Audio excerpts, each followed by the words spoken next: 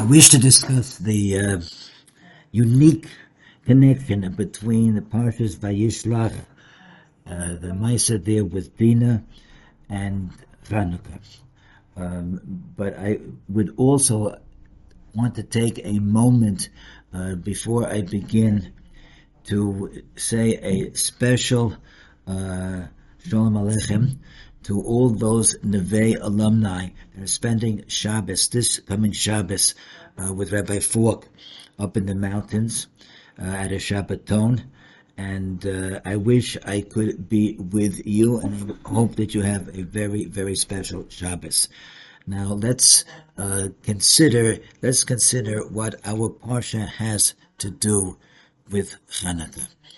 Of course, we're talking about the incident when Shem, the son of Hamor, came and violated Dinah and talked to her and convinced her to marry him, and asked his father Hamor to go to speak to Yaakov and the Shvatim to arrange that they should become one nation, one people, and the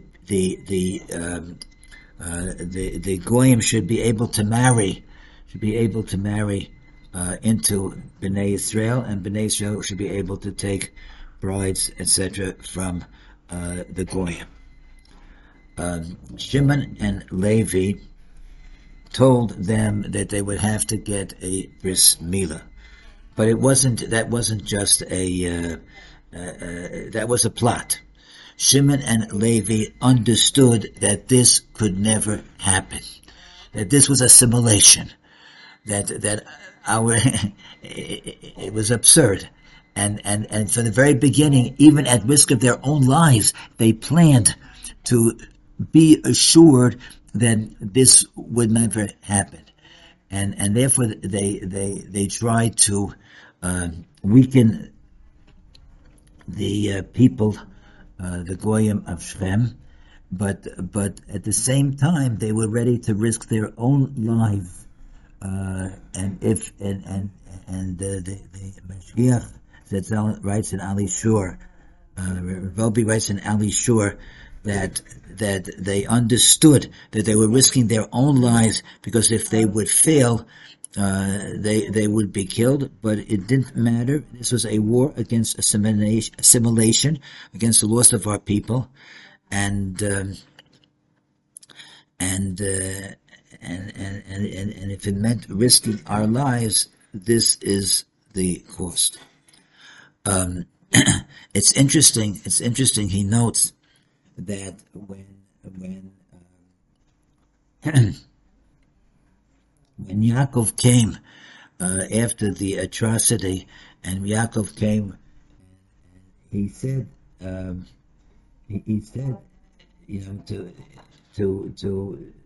he was afraid of the situation, and he said, I quote, "You have brought me trouble to discredit me among the inhabitants of the land.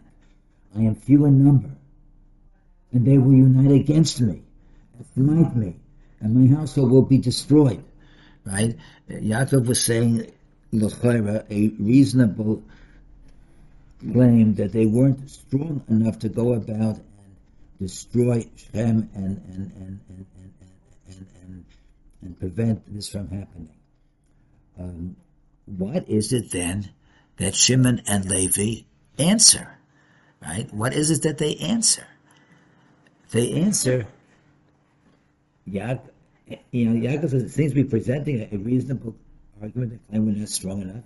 They said, shall we then let them treat our sister like a zona? That was their answer. But it was more.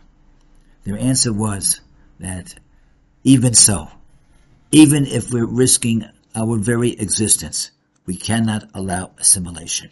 We cannot allow them to marry into our nation, into Klal Yisrael, chas v'sholom, or Klal Yisrael to marry into them.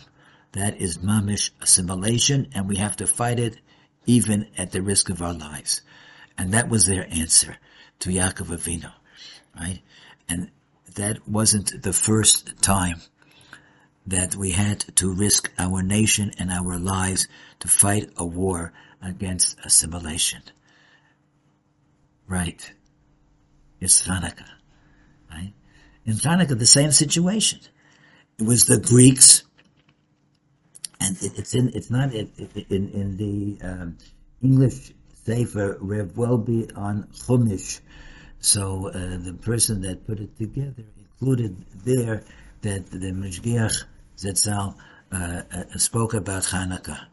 That then it was the Greeks and the Hellenists that were trying to cause us to assimilate. They wanted to become part of the great Greek Empire and culture. They wanted to forsake the ways of their fathers and imitate the grand culture of the Greek nation. And the Hellenists were Jews who were ready to leave behind their Judaism and become part of the Greek Empire and the Greek culture. And it was, of course, it was a small number, and they were probably called fanatics, right, who band together and fought a guerrilla warfare, right, in order to prevent this assimilation from happening, right? And they risked their lives, and because they fought with such determination, HaKadosh Baruch Hu did miracles for them, and that's the Hanukkah that we have today. And I ask myself, if that's the case, that we are in a war, we have to fight a war against assimilation, against intermarriage, right? Do we feel that today? Do you know what?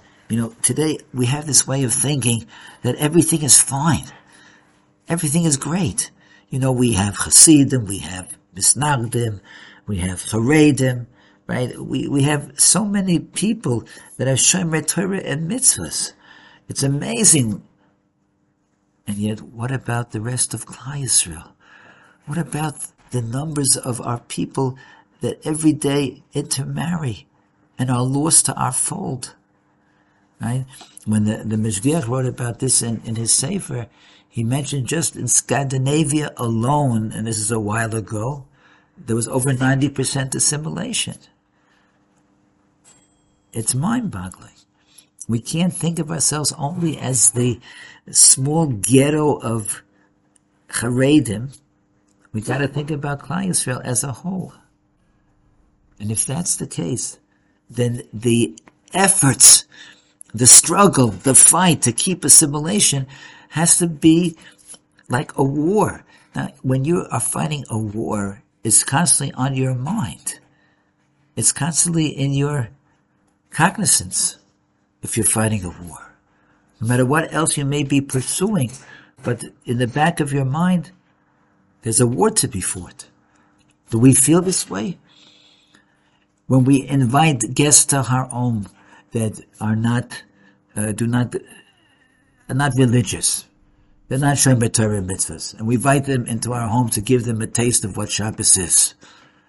When we do projects like Project Shabbos, where we try to allow people who are not Shomer Torah and mitzvahs appreciate the beauty and the spirit of Shabbos. Whatever we do to try to reach out to those that are distant from us, we have to do it with the awareness, with the cognizance that this is a war. And we can't allow it to leave our minds. We have to fight this war. If we do, we're missing the whole essence of Hanukkah. So, this is something which, it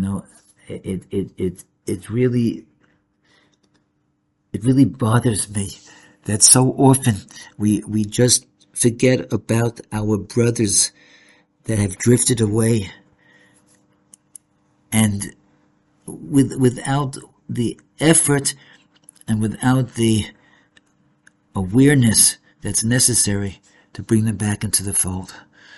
Let us think about this and let us dwell on this, because this is the real meaning.